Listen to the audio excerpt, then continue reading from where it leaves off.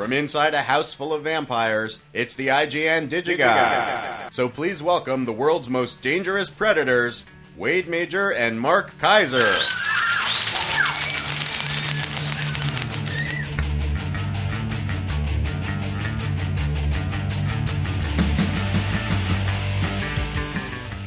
Hello? Is this thing on? There we go. You're asking the wrong guy. Is it? Yes, it is. Okay. Absolutely is. We're off to a rousing start. So you're going to New York, aren't you? I am going to New York. Yeah. It's going to be exciting. I already have a reservation for Peter Luger's. Oh, nice. Steakhouse. Never been. Nice. The iconic New York Steakhouse Fantastic. in Brooklyn. And meeting two high school friends there. Good deal. And they're still friends with you. There they are. That's amazing. Actually, one we talked about last week. Oh.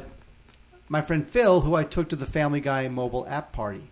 Where Phil got cock-blocked in his attempt to get Adam West's autograph.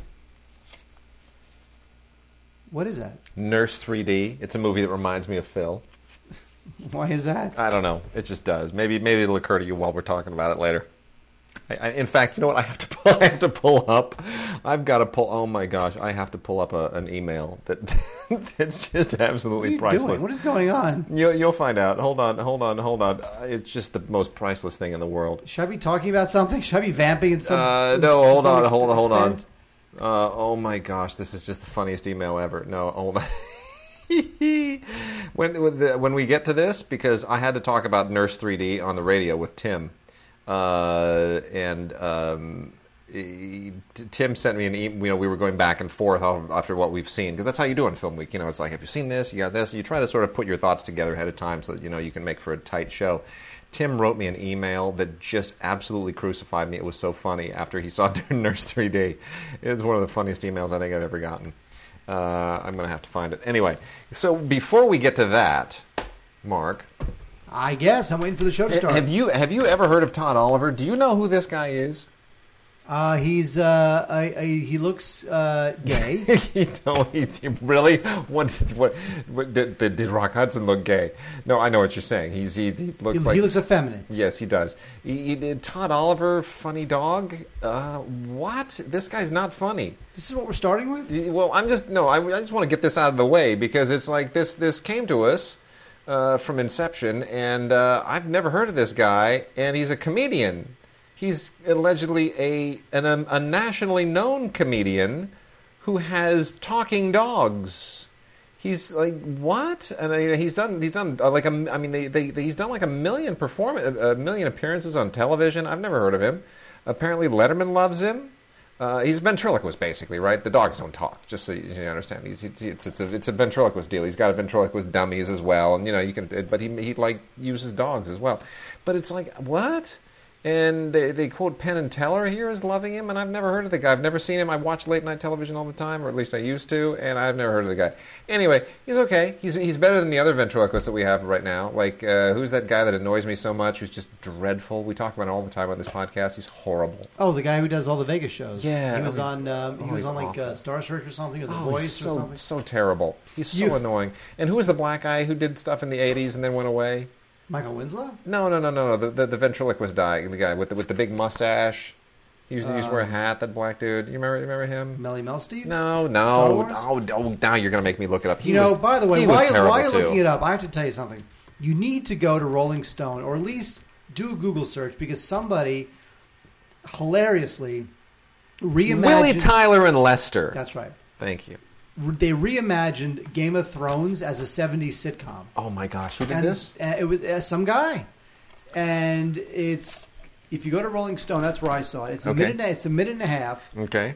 And it reimagines the opening of Game of Thrones as if it was like an opening from a 70s sitcom. And it's hilarious. Oh my gosh, I gotta watch that. You got to just that. Google Game of Thrones 70s sitcom. Okay. And Garrison Dean is the guy's name. And Sweet. it is hilarious. All right. I'm all into it. So, Mark, here's what I want to start with this week. Three criterions that are just absolutely magnificent. Two of them are magnificent. One of them, it's a magnificent transfer. It's a magnificent set. I will let you explain to me why the movie is as stunning as it is, or regarded as stunning as it is. But anyway, first up, I just want to say Persona in a DVD and Blu-ray dual format edition from Criterion Collection. This is a moment to celebrate. Do you understand why this is such a huge moment to celebrate? Because one of the great sci-fi films of the 90s? No. Persona, Ingmar Bergman's amazing film. I wrote a gigantic, psychotic, totally anally retentive essay on this in film school, and I just think this is one of the great films of all time. It's one of Ingmar Bergman's most impenetrable films. It is a short film, believe it or not. It's only 83 minutes long. Sometimes feels a lot longer, but it is extremely allegorical, very symbolic, very experimental, really, really surreal. Liv Ullmann and Bibi Andersson, basically as two women whose lives wind up becoming psychotically intertwined. There's almost no way to really explain the plot of the thing because it's really much more about kind of visual context and lots of very sort of existential subconscious through lines, and then it gets super weird, and it begins super weird. But the fact that this is now on Blu-ray is something I never actually imagined in a million years would happen. So I am elated that Persona is out in Blu-ray and DVD combo set. Tons of great extras here. You get new interviews with Liv Ullmann and Paul Schrader, who is always fun to listen to talking. Archival interviews with Ingmar Bergman, Liv Ullmann, and Bibi Andersson. A lot of on-set footage, audio commentary by Bergman historian Birgitta Steen. And the best thing on here, which came out fairly recently, it was made in 2012, but it was released only last year, is a documentary called Liv and Ingmar, which is first rate, and the fact that that's on here is a super bonus. That's like a twofer. It's a great feature documentary. It didn't get a great release last year. It should have, and I think it got a pretty decent release. I think it was fairly available as streaming on Netflix or one of those services, but anyway, really great. And just tons of stuff. Now, let me tell you a story about Persona. You've seen Persona. Years and years ago. You remember how Persona begins? Yes. It begins with that psychotic montage of just crash images, like shock imagery. Right. Do you remember that very well? Yeah, sure. Okay, I mean, like the one that. Well, first of all, when I taught that semester of film history to those kids over at Mount St. Mary's, Persona, I showed them the beginning of Persona. I wanted to sort of make I kind of connected it to Eisenstein and montage, and like, okay, let's see what you see, and I showed them that opening montage, and 99% of the time, my experience with people seeing that montage, if you ask them, what do you remember from that montage? They don't remember like a lot of individual images, but the one that they always come up with is, oh my gosh, that hand, the crucified hand, like Christ's hand with the nail going through it. It's just like, it just jars you, right? That's the one I thought they'd totally jump out at and go, oh yeah, it's the hand being crucified. You know what they came up with? I kid you not, like 5 students in a row, almost all simultaneously, they're like, oh, there was a penis there, which is the one thing that most people do not notice. Well, they are college kids. Yeah, that's true. But these were women, and I guess that probably counts for something anyway. Persona is just amazing. It's a wonderful film, and it's psycho, but it's pretty great. From 1966, Ingmar Bergman's Persona from the Criterion Collection. Rock on, and then. We have The Freshman, starring Harold Lloyd, also in a Blu-ray and DVD combo set from Criterion. This is considered oftentimes his greatest film. I mean, a lot of people like Safety First, but I got to tell you, Freshman's great. Freshman's pretty great. I love Harold Lloyd. He's Freshman's the best. pretty great, and you watch this and you're like, I think he really is up there with Chaplin and Keaton. He is. I love him. I enjoy him. I just, in terms of sitting down and laughing, I enjoy Harold Lloyd more than the others. And The Freshman was like that was like his most successful silent film. It was. It was a huge success, and Harold Lloyd actually wound up being the most successful of any of them. I mean, he owned half of Los Angeles or a substantial portion of it at one point. He was a very wealthy man. Did much better with his money than Chaplin or especially Keaton, who got totally taken. Keaton wound up with nothing. But, lots of great extras here as well. This is a 4K digital transfer from a 1998 restoration print done over the UCLA Film and Television Archive. Brand new orchestral score conducted and composed by Carl Davis, who is without equal in doing these particular scores.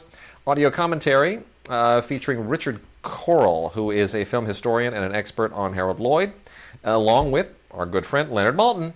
Yay! And I cannot ever listen to Leonard Maltin enough. Leonard is just a pure delight. He's just the best guy on his feet talking about movies you will ever hear. And tons of other great things. You know, it's a Criterion set, so you could just troll through these extras for hours and hours and hours. Really great stuff. There's a visual essay on the film's locations, which is a lot of fun if you know the locations. And footage from a 1963 Delta Kappa Alpha tribute to Lloyd, featuring Steve Allen and Delmer Daves and Jack Lemmon, which is really fun. And it's just great. You just cannot get better than Harold Lloyd. Now, Mark, you got to explain to me. Great Beauty. What's the deal?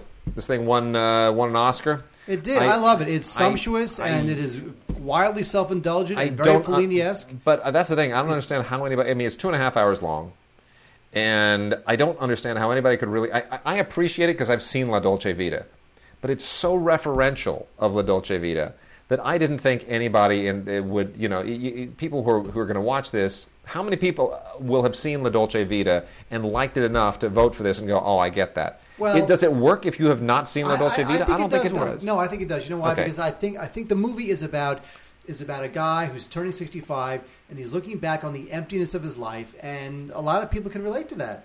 I think there's a certain emptiness to this guy's lavish lifestyle that he starts to realize, and I think that that would resonate with a lot of people. All right, I guess. I shoot me for not realizing that. I think it's great. I loved it. Very nicely done, but I am not a huge fan of Paolo Sorrentino, who I think is a very indulgent Italian director. He did Il Divo a few years ago, which got a little bit of traction, but I also thought was very indulgent. He's highly stylized. I think he really needs to dial it down a little bit. But that being said, who am I? He now has an Academy Award. And his Academy Award-winning movie, is out in a dual-format Blu-ray DVD edition from Criterion. Piled on with lots of really cool extras, including a conversation between Sorrentino and an Italian critic named Antonio Monda. The actor who stars in the film interviewed, the screenwriter interviewed, deleted scenes. It's good stuff. But I think it's a fine film, but I'm just kind of blown away by how it sort of took everyone by storm. I did not see this thing coming. Well, first of all, you can see how the Academy loves it because it's a throwback to a classic film that, Yeah, I guess. It somehow like is a tie to a classic era of foreign filmmaking that they were not part of the Academy to honor. Okay. But that being said, I think it works great on its own. Sure it does. You know what doesn't work great on its own? What doesn't work? Holliston. I didn't really heard of the show until I got this DVD, and it's the story of these guys who just want to get out of their little New England town and be famous. All right. That's all they want to do. It's got a bunch of, okay sitcom-y type actors, Adam Green, Laura Ortiz, and of course Dee Snider's in it. And so, this is the Dee Snider thing. There's werewolves and zombies, and this is not Netflix. Is this an Amazon thing? This is I saw this on Bus Benches originally, and we did. This is the second season. Yeah, this is the second season. Yeah, we covered the first season of this like a year ago. This is coming back to me now. It's Dee Snider trying to do why is it that the night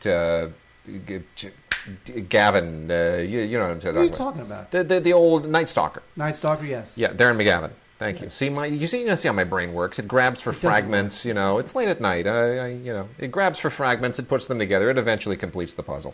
Why is it that the Night Stalker keeps getting redone and reconfigured and reimagined 957,000 different ways? 957,000. A couple less than that. Yeah. Anyway, this is another one. This thing is on. It's on FearNet. That's where it is. That's it. FearNet. There you go. I understand why horror fans would get a kick out of it. It's just a new take, a funnier take, a more kind of postmodern-y take on the horror thing.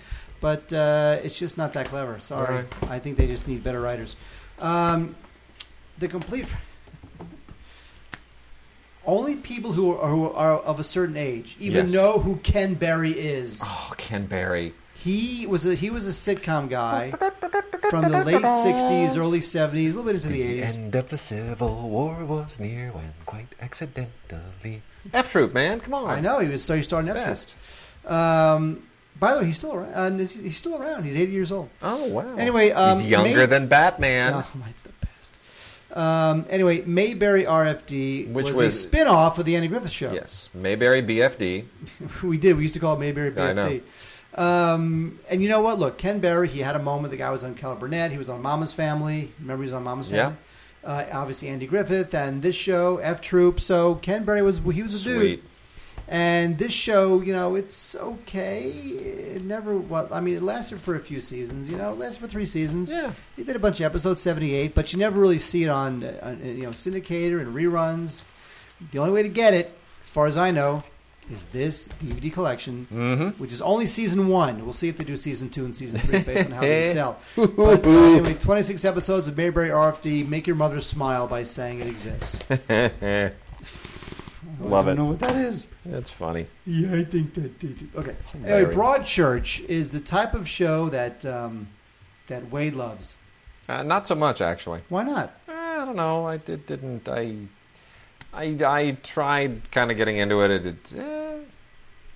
Look, it's this quirky-ish drama thing. It starts with this preteen kid, who's found dead on the beach in this town called Broadchurch, and they've got to investigate it. And who could it be? Mystery's deep in. It could be anybody. And it's okay. I like a lot of the stuff that BBC America is doing. Yeah. But I don't know that this is my favorite one. I'm really surprised actually that you don't like it. Nah, I don't have the time to really get into a lot of this stuff. It's got to grab me right up. I am very excited to catch up with Mr. Suffrage. This new season. I'm very excited to sort of sink my teeth into it. That Blu-ray should be showing up soon, so I'll be able to plow through that entire season. I think the first season was terrific and best thing Jeremy Piven's ever done, because he's not playing the American jerk in it. Well, I mean, he's an American jerk, but it's he's a period American jerk, so he's Fox is supposed to do more acceptable. Fox is supposed to do a American version of this Broadchurch. Oh, that's right. I heard that. Well, anyway. Now, wait, let me tell you something. Yes, sir. I know what you're thinking. You're thinking, The Great Beauty, Persona, Safety Last. These are classics. Yeah. But really, when you think about classics, you know what you think of? I know. No Holds Barred, starring Hulk Hogan. Sure. The best. All right. This is from 1989, and it's terrible. I mean, what are you going to say? There was a moment where Hulk Hogan was going to have a film career. And that moment was very short. Actually, there was a moment when a bunch of these wrestlers, like, what was the John Carpenter film that Roddy Piper was in? They Live? Yeah. Which Matt is supposed to remake, Is that right? Now, we'll see if that winds up happening based on, whatever happens with Planet of the Apes. I suspect that may now become a non-project, because Planet of the Apes, if it really kicks off this year, is going to propel him into a whole different tier, and he's not going to want to be doing a remake of They Live. In theory, he's doing a new version of the story or the novella or whatever that They Live is based on, but I don't know if that's going to happen. Mark my words. You don't want to be dovetailing from a successful Planet of the Apes sequel into a remake of They Live. Now, according to Wikipedia, No Holds Barred debuted at number 2 behind Indiana Jones and the Last Crusade in the weekend it came out. Yeah, that's great. Now, that doesn't make the movie good. No, it does not. I want to put that out there. Absolutely does not. Exactly. Anyway, whatever. Okay, I'm gonna plow through. Yeah, thank you. I'm gonna plow. Now wait, hang on a second. I have no food for you. Okay, if you want food that I've made, no. The only thing I have for you is granola. No. I made granola. No. Otherwise, all I have is like junk, like chocolate covered pretzels. Nope, not this week. I had enough last week to last for like. You did. You ate 2 of my homemade ring dings. That made me sick.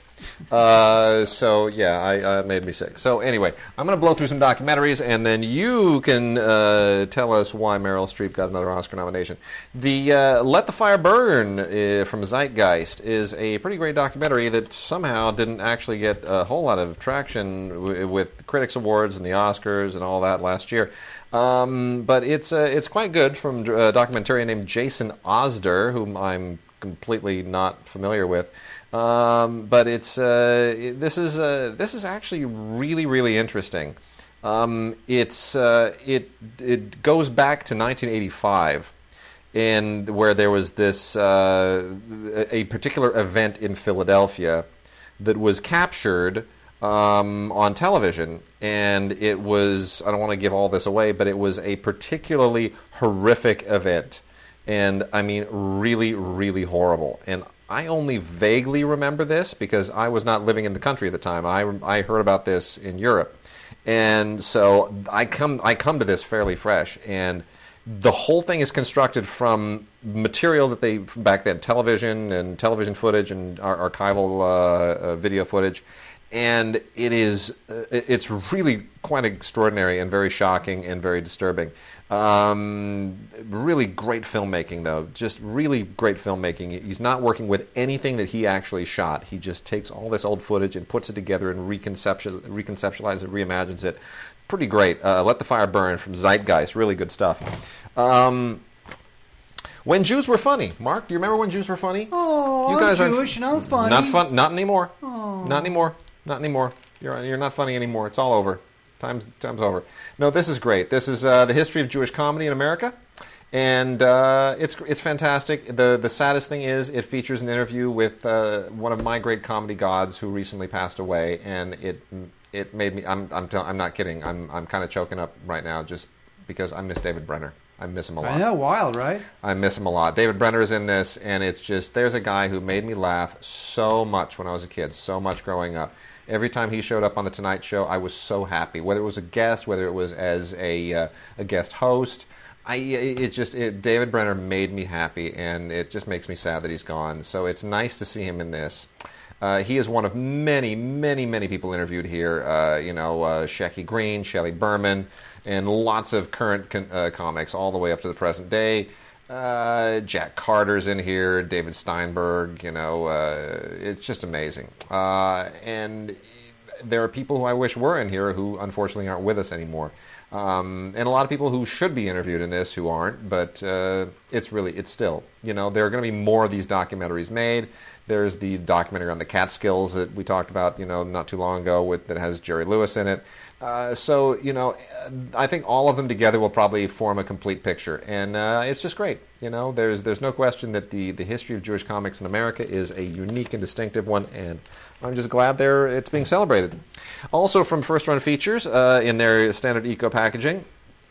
A couple of films here. One is not the documentary, but I'm including it just because it's First Run Features. One is a documentary. The documentary is An Unreal Dream, the Michael Morton story. If you have never heard of Michael Morton, you should, because he's one of these exonerees, a guy who spent 25 years in jail for murdering his wife, which he did not actually do. And really extraordinary story, really nicely put together, great documentary, as is the film Lost Islands. Again, not a documentary, but a hugely successful Israeli film, really fun. Didn't get released here theatrically, and I'm kind of surprised that it didn't. First One Features usually do releases of stuff that they think they can turn a good dime on, so there must not have been the perception that this had much of an audience, but it's from 2008, and I think it's really, really quite fun. It takes place in the 1980s in Israel, and it's just about a kind of a family holiday, and it gives you a completely different point of view of Israel. It's in every conceivable way. It just gives you a different portrait of Israeli society, and I think that's long overdue. So that's pretty terrific. And then from BBC Earth, got a bunch of nature documentaries here. The Bear Family and Me. I'll go through these really quickly. Bear Family and Me is really cute. Extreme Bears is terrifying. Those cancel each other out. Earth Flight is just another one. This is a complete 2-disc set, a whole series of this amazing BBC Earth, just some of the best aerial photography of birds you'll ever see. I don't know what these guys, like Winged Migration was a great documentary, but this is just more of the same, and it's unbelievable now with the cameras that they've got. Incredible. Like 6 continents, they're just shooting birds, and somehow they're like with the birds. It's amazing. And then David Tennant narrates Winged Planet, an Earth Flight film, which is more amazing, unbelievable bird photography. It's just, these guys are amazing. The reason I recommend Earth Flight as opposed to Winged Planet, an Earth Flight film, is because Winged Planet is on DVD. Earth Flight, the complete series, is on Blu-ray and just will blow your mind. Absolutely blow your freaking mind. And by the way, as long as I'm talking about great Blu-ray photography, hopefully in the coming weeks, I will have some very interesting things to say regarding 4K. 4K televisions and Blu-ray and all this stuff, because I've been doing a lot of research into this.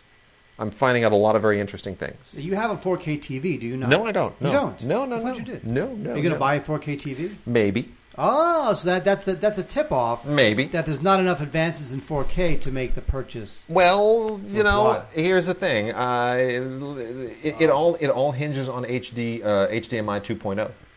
We're only at HDMI 1.4 right now. Just saying. And then lastly, Magnolia on Blu-ray has Cocaine Cowboys Reloaded, The Untold Stories. You know what? I mean, this is deeply, deeply disturbing stuff. I don't know that everybody... It's well done, but I don't know that anybody really needs to be plunged back into this horrible, horrible world. But it exists. We know it exists. We see the body count all the time. We know it continues to be a problem. So if you want to really, really immerse yourself in the muck of the drug trade, by the way, by all means, go ahead, do it. I just couldn't get through it more than about 10 minutes, and I was like, turning my stomach. Wait, let's talk about two-time Oscar nominee August Osage County.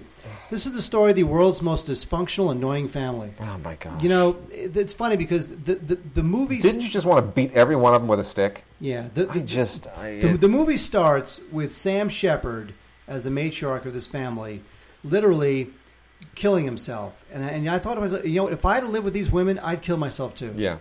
Because it just doesn't end. I know. Now, the movie is based on a Pulitzer Prize-winning play by Tracy Letts, and I have not seen August Osage County. However, I did see Tracy Letts in his Tony Award-winning performance in Who's Afraid of Virginia Woolf on Broadway in 2012. Right. And he was absolutely, unbelievably fantastic. One of the best performances on stage I've ever seen. And he's also a playwright who's won a Pulitzer Prize. So the guy not only has won a Pulitzer Prize for writing, but he's won a Tony Award for acting. So the guy is incredibly talented. But this movie is just a bunch of actresses just hamming it up, going over the top, saying, give me an Oscar. Yeah. And it's just draining.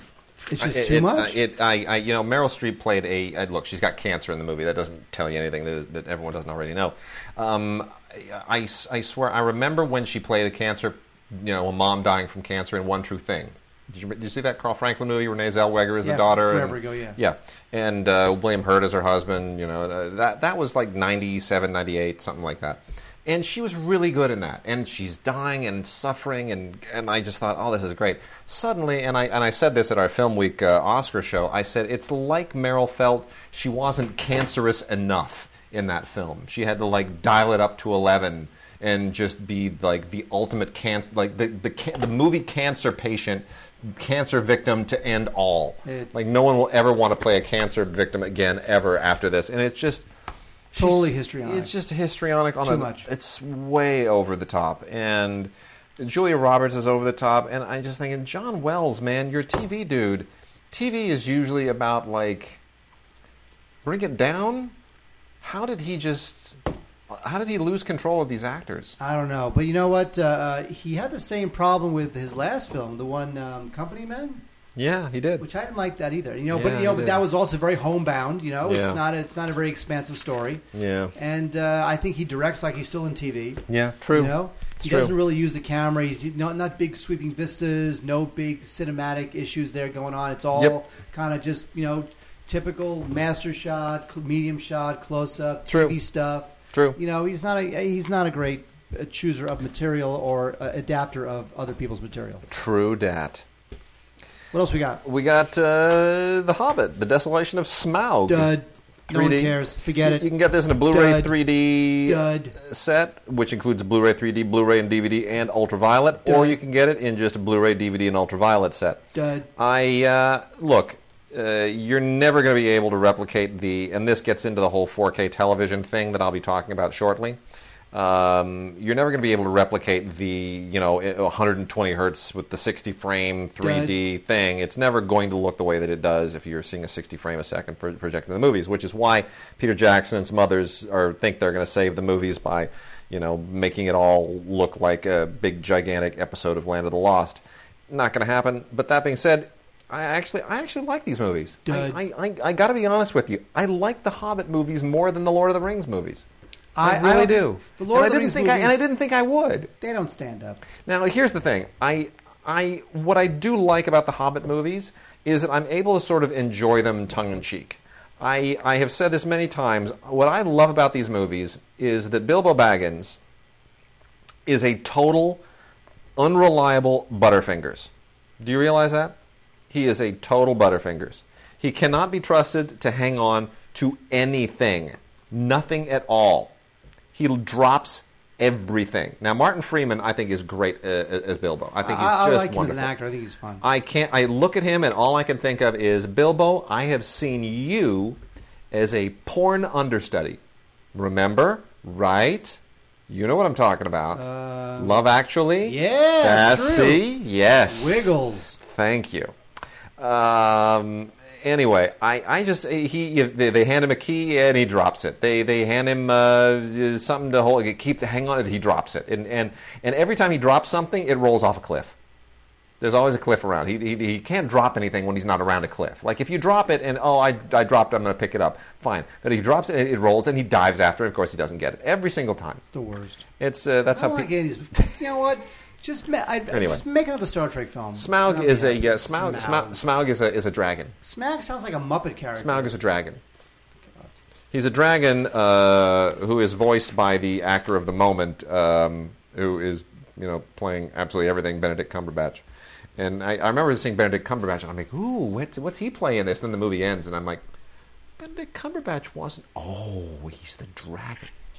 Wow. Anyway, look, there's no reason why The Hobbit is a book that's like a fraction of the length of the size of any of the other Lord of the Rings books, and yet they're turning it into 3 movies. It's just all drawn out with set pieces, but for some reason, I actually enjoy these movies. They don't bore me. They don't super bore me. Lame, super dud. Don't like them, go away. Yeah. Speaking of go away, we talked last week about how De Niro will do anything in the world, ever. Means true. nothing. He is the least discriminating actor ever. Yep. He has destroyed his reputation, and his reputation is further destroyed in Grudge Match, where Jake LaMotta gets to fight Rocky Balboa. Oh my gosh! Why did they do this? Why did they do this? this? Also co-stars Kevin Hart, Alan Arkin, Kim Basinger. Defecates on my favorite actors in boxing movies from the 70s and 80s. I mean, it's like, look, Brando did a fun job sending up his Godfather role in The Freshman. Yes, he did. That was fun. Yes, it was. Okay, can't beat that. No. Now and in fairness, in the movie Tough Guys, Kirk Douglas and Burt Lancaster did a great job sending up their reputations as tough guys in the 1950s and 60s. That's cool. That was cool too. I was all into that. Now De Niro doing another boxing. Because you could see, because De Niro is just not discriminating at all. You can just see him being taken by the punchline, by the one-liner. It's like Jake LaMotta versus Rocky Balboa. Oh my God! I know this is a once-in-a-lifetime opportunity. Do it now before you're too old. Yeah. And he's I've got another restaurant I got to bankroll. Sure, I'll do it now. Terrible. Yeah. Anyway, what's weird is that when you watch this movie, Robert De Niro, do you realize Robert De Niro is only 3 years older than Sylvester Stallone? Yeah. Doesn't he look like he's like 30 years older? It's terrible. It's just, he hasn't cared for himself. Stallone, he looks good. Yeah, but Stallone is like, he's got a lot of work done. So what? He's Mickey Rourke-esque. Yeah, but you know what? Look, I'd rather look the way that he looks than look the way that De Niro looks. Neither of them. That's not true. Because you know what? De Niro, in the right role, he grows out his hair a little bit, combs it back. When I say looks, he looks cool when he wants to. Like in The Family, yeah. Right, he looks cool. Let me translate. I don't want either of them taking their shirts off. Yes, you do. But if one of them is going to take his shirt off, it may as well be Stallone. At least when Stallone takes his shirt off, I go, he used to look good. De Niro takes his shirt off, I go, ooh, cover up. Speaking of cover-up, why don't you take the Paranormal Activity, the marked ones, Blu-ray, and cover it up in a ditch, because they tried to breathe some new life into this franchise, and you know what? It's just not going to work. It's derivative, and it's half-baked, and it's silly. It needs to die. And it just needs to go away. It needs to go away. I understand Paramount. They're cheap, and they make a lot of money relative to how much it costs, but still, let's face it, it's over. Stop it. This whole found footage thing is just... I know. I mean, how much footage is there to find in the world? I know. It's just too much. Anyway, so Paranormal Activities, the marked ones, they look, it's just silly. 2-disc set. Disc 2 is the DVD. Disc 1 is the Blu-ray with an unrated version and a theatrical version and a bunch of quote-unquote found footage. Don't need this on Blu-ray. It's a found footage movie, so the whole idea is that it doesn't... What? What are you laughing at? Yeah. It's the email that Tim sent me about Nurse. What? I'll tell you in a second. Oh, my gosh. Well, also on Blu-ray is a movie called Best Night Ever, which is truly, truly terrible. It's, yes? Keep going. I'm sorry. I just want to hear you laugh. It's too funny. Okay. Anyway, it's a bunch of women, including a bride-to-be, who go to Vegas for a bachelorette party, and Best Night Ever is really incredibly unfunny. I wonder if these films are supposed to be like somehow empowering to women who realize that they can have a movie based on their wants and needs and desires, and them being funny and them being out there and making their own decisions. Yeah. And I get all that, but you know what? This is just crap. Yeah. It was directed by 2 guys. It was written by 2 guys, and it's just incredibly unfunny. And, it's just the worst. Best Night Ever is the worst. It stars nobody I care about. Desiree Hall. I don't know who these people are. Just dreadful. All right. Dreadful. So I'm going to blow through 3 films here and real quickly. And the first of them is Nurse 3D. Your pain is her pleasure. Now, this comes with Blu-ray 3D and 2D along with Ultraviolet. Let me tell you a little bit about this. This is a totally, unbelievably over-the-top, campy, really bad throwback to exploitation 3D movies. The reason this is in 3D is so that you can essentially have scalpels hurtling at your eyeballs through the screen. This is a 3D movie like they were originally conceived to be, where everything is poking you.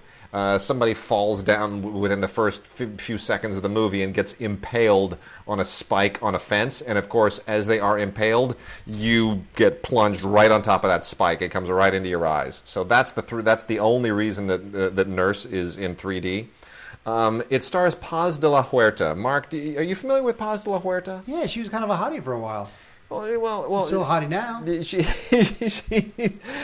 The whole idea here is that this is almost like everyone in this movie is an escapee from some 1970s Brian De Palma movie. She is a nurse who walks around basically wearing a push-up bra and in stiletto heels, which immediately tells you that she's a scary nurse.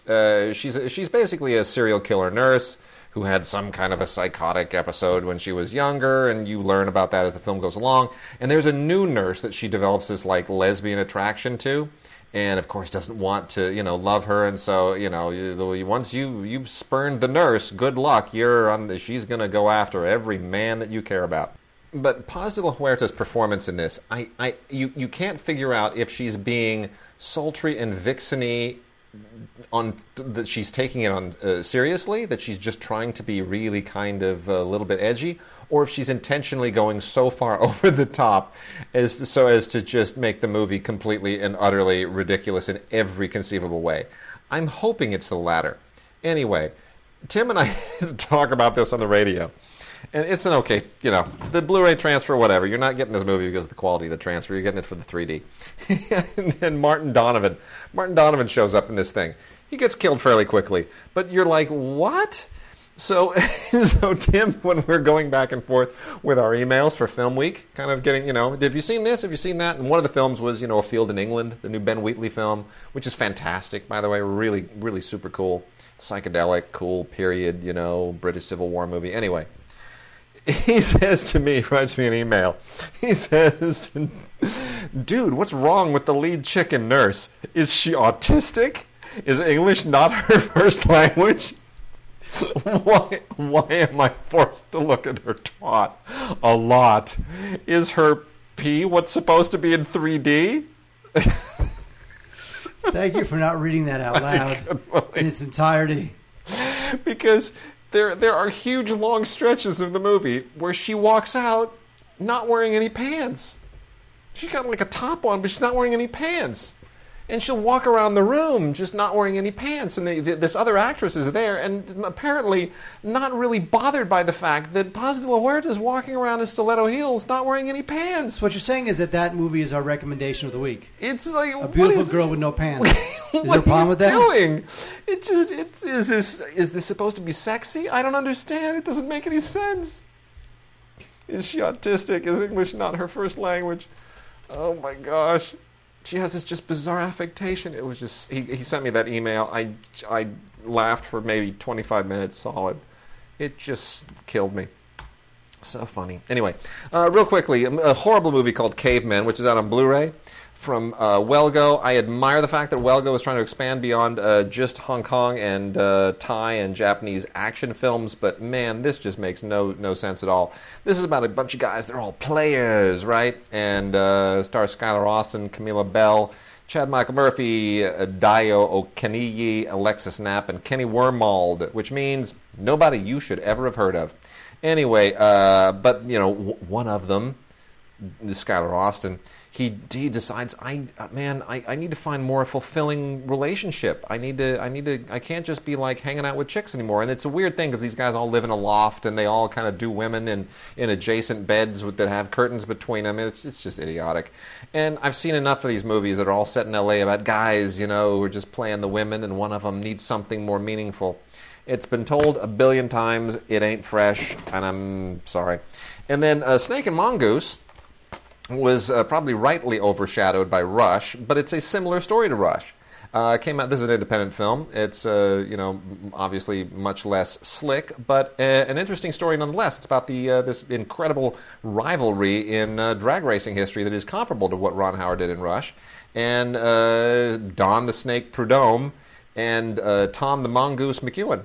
And it's look, could be better. It's got some good performances in it. Tim Blake Nelson shows up. Fred Dreyer shows up. Noah Wiley shows up. They're just in it briefly. But it's an interesting story. And if you're a drag racing aficionado, it's probably worth checking out. Apart from those cameos, nobody in here that you've ever heard of or ever should have heard of, but it's pretty well done. It's all right. That being said. Wade. Yes, sir. Lizzie Borden. Yes. Everyone knows the story of Lizzie Borden. She was in the 1890s. She supposedly murdered her parents with an axe. Oh, yes. Yeah, I remember in the 70s there was a movie with Elizabeth Montgomery as Lizzie Borden, and it was very well received. This movie we're about to talk about, Lizzie Borden Took an Axe, is not so well received. In fact, it's terrible. Christina Ricci plays Lizzie Borden, and she's got those crazy eyes. The thing is that when you cast Christina Ricci in a role like Lizzie Borden, yep, the moment she flashes those crazy eyes, you realize that this is not like a psychological portrait. Mm-hmm. It's just like the story of a crazy girl who kills her family. Yep. And that's just, if you're going to make a straight horror film, sure. But this is supposedly a more psychological take, which it's just a bunch of BS. So Lizzie Borden Took an Axe, not great. However, the story of Lizzie Borden, the true story of Lizzie Borden, is a good one. So you might want to check that out elsewhere. Even the Elizabeth Montgomery movie, The Legend of Lizzie Borden, which I don't think is on Blu-ray or DVD or anything. Ooh. That's better than that. Maybe that might be on YouTube somewhere. Yeah, maybe. We're going to get into some classic movies that are now out and some stuff from Olive that I want to blow through real quickly. We got a big one coming up in a little bit, but some stuff from Olive. Bang Bang You're Dead with Tony Randall and Herbert Lom and the wonderful Wilfred Hyde White. Pretty cool. This movie was from 1966. It's very swingery, very cool. Tony Randall did make a few movies. He wasn't just a TV guy. And it's from the whole kind of marginally inspired James Bond era, but and it's shot actually by a guy who did a James Bond film, the cinematographer from On Her Majesty's Secret Service. But it's perfectly fine. I mean, it's not charade or anything like that, but it's worth checking out. And then we also have The Bamboo Saucer with John Erickson, Bob Hastings, Bernard Fox, Lois Nettleton, Dan Duryea. This is a little bit dated. It's kind of a UFO thing. They go to China to find a flying saucer. 1968. doesn't quite hold up, but it is kind of a weird artifact piece. I guess it's got some cachet. Cry Danger, directed by Robert Parrish, who was a really good workman-like guy back in the day, starring Dick Powell and Rhonda Fleming. Rhonda Fleming, by the way, you know what her claim to fame is, don't you? Oh, yeah, she's Mr. and Mrs. Fleming's kid. No, Rhonda Fleming married Ted Mann of Mann Theaters. What? Yep. Yeah, she was Rhonda Fleming Mann. Anyway, this is a decent film noir. You know, Dick Powell did a few of those, and he was kind of like a second tier bogey in some respects. And it's always nice to see him do film noir.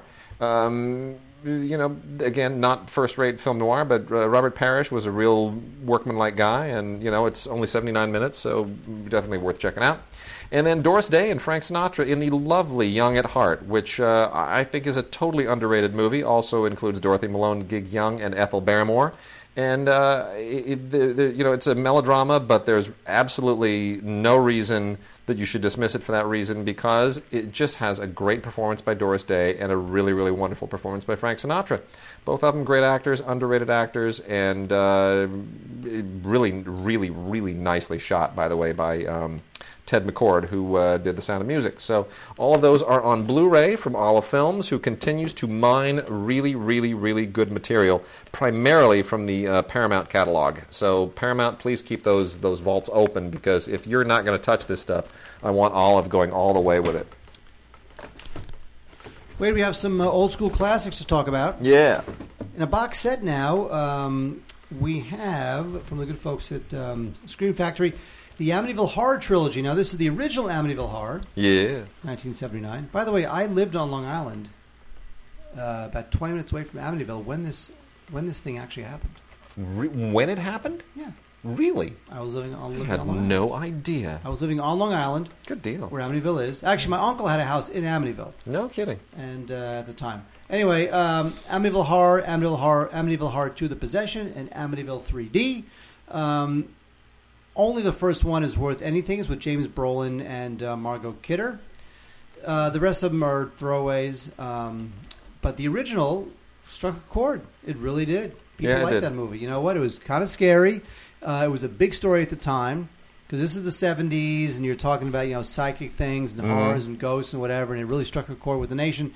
Now, there was a documentary whose name I cannot remember. It came out last year, I believe, and it's an interview with the with one of the kids, and the whole thing was just a bunch of crap. The whole Amityville Horror, like, you know, the whole haunted house thing. You know, things going bump in the night. Yeah. It's a big. It's just a big joke. It was all orchestrated by the dad.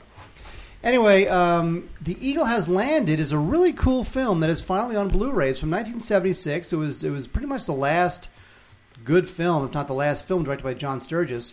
Check out this cast: Michael Caine, Robert Duvall, Donald Sutherland. It's all about this. It's based on a book, and it's all about this German plot to kidnap Winston Churchill during World War II, and I think this movie's cool. Sweet. It looks good on Blu-ray. They found a pretty decent print. It's got a bunch of special features. So Shout Factory did a great job on this. It's got a location report. It's got the trailer. It's got on-location interviews with Michael Caine and Sutherland and John Sturges. It's got a new interview with Tom Mankiewicz, the screenwriter, and it's great. I think Eagle Has Landed is totally, totally cool. Old school World War II platoon fun. Good deal. I concur. Finally, from 1995, we have the cult sci-fi kind of hit Tank Girl. I hate this movie. I know a lot of people love it. It's one of those kind of super... It was one of the first movies to be all super, like, comic booky, where it just sort of erupts into comic bookness at random moments, and just... It really lost me. It was just over the top, and I'm not a huge Lori Petty fan. It was directed by a woman, which is kind of unusual. Yeah, you know, especially this kind of a film. Rachel Talalay is her name, and she really didn't direct much after that. No. Except really, she did some stuff as a producer, but really not much as a director. Anyway, the movie takes place in 2033, and there's been a comet that hits the Earth, and there's now no more water, which means there's no more cable TV and no more movies, and there's no nothing. Malcolm McDowell plays the guy who leads water and power, so he has the control of the world's water supply, and it's all about Tank Girl and Malcolm McDowell going head-to-head. And there's an audio commentary on this, which is pretty good with Lori Petty and Rachel Talalay. And look, obviously, as Wade tells you, this movie is a acquired taste. It's definitely got cult written all over it. I'm not a fan of this film either, but people love it. It also stars Ice-T. This is 1995 Ice-T. This is back when Ice-T was still kind of like a rapper, as opposed to now when he's kind of like sold out to the man. He's a TV star. It's also with Naomi Watts. Yeah. Anyway, there you go. Tank Girl. All right. And then also, these came out last year, but we missed covering them, and we're able to cover them a little bit after the fact. And I want to make a point of covering them because you got to get both of these. They are awesome. Collector's edition of The Shadow, starring Alec Baldwin, a pre-ha-ha Alec Baldwin when he was still trying to be an action star, and a special edition of The Duelists, which cool. is freaking awesome. Now, The Shadow, based on obviously on the old pulp character. Brought up to the present day and all kind of burnished with Russell Mulcahy behind the camera, kind of trying to get his mojo back after kind of falling out of the graces of Highlander. I'm surprised The Shadow didn't really kind of jumpstart his career again because I thought it was really, really cool. I think there's some great stuff in it. I thought Alec Baldwin really nailed it, but I guess people just weren't ready to see an old kind of 30s era character resurrected yet. It didn't do the Marvel thing somehow. Maybe it was just not quite... He's not cool. Because he's not superhero spandexy, like super nerd cool. Yeah. He's a little too quaint and old school he's for kind modern of, audiences. Yeah, he's a little phantom-y. He's just... He's not a superhero, but he's not like a straight detective. I don't know what he is. Well, anyway, it's a film definitely worth rediscovering, and I think it's super cool. Looks really great on Blu-ray. Mulcahy, when he nails it really well. And lots of new interviews here and a trailer, and it's a nice transfer. Duelists, of course, is Ridley Scott's debut film with Keith Carradine and Harvey Keitel, and it's pretty great. Yep. It's pretty great. It really holds up. This was produced by David Putnam, who, of course, had run the advertising firm in the UK that Ridley Scott got his training in. Putnam, people don't realize this, Putnam had an advertising firm in the UK with a stock of directors that included Ridley Scott, Tony Scott, Adrian Lyne, Alan Parker, Hugh Hudson. That's how these guys all became big directors, because Putnam became a big producer and started pulling all of his guys in to, direct movies. Roland Joffe. That's... Well, good look. Look at some of the films he produced. Yeah. Killing Fields, right, obviously. Killing Fields. Chariots of Fire, the biggest Yep. one. The Mission. One Best Picture. Yep. The Mission. Also, he did Midnight Express. Yep. And Bugsy Malone. That's right, which Alan Parker directed as well. That was his debut film. So, The Duelist is a really cool film, and it was a big deal in 1977 at the Cannes Film Festival. It won an award as Best Debut Film, which was an award they had then because they didn't have the camera door, sponsored by Kodak, which is what that award basically is now. But it's great. It's the whole kind of, whole Napoleonic era dueling thing. It's just really, really cool. And if you're a fan of the Sharps series, the Sharps movies with Sean Bean that often air on British television and that are now out on Blu-ray and DVD, you'll totally get into it. It's the same kind of thing. And man, Harvey Keitel really nails it in this. He's surprisingly good in this kind of a part, which you don't normally associate him with. And Keith Carradine as well, really good. So the movie totally holds up. And it's funny. Ridley was. We forget how old Ridley is. He's in his 70s. He was already in his 40s when he directed that movie. Well, because he had spent so many years doing commercials and whatnot. Yeah. But of course, Prometheus 2 is supposed to happen. I know, isn't that weird? That's just bizarre to me. And then let me crank through some of these other classic films because there are a few other things I want to get to here. Warner Archive stuff. Some really good Warner Archive stuff. The Americanization of Emily, great Julie Andrews movie with James Garner and Melvin Douglas, is out on Blu-ray from the Warner Archive. They pick very few films to give the Blu-ray treatment to from the Warner Archive collection, and this is one of them. And I'm like, wow, how about that? An Arthur Hiller film gets the Blu-ray treatment. Good. That's just strange. Anyway, this is a really, really, really sweet comedy written by Patty Chayefsky and directed by Arthur Hiller, obviously. And it's just it's a lot of fun. It really is. It's an old-fashioned Chayefsky comedy piece, just like they just don't make them anymore. And it's really funny, and it kind of goes in that Mr. Roberts vein of war comedies. It's really great. I love it, especially Julie Andrews. She can do no wrong. And then a bunch of Joan Crawford movies. Our Blushing Brides with Robert Montgomery and Dorothy Sebastian.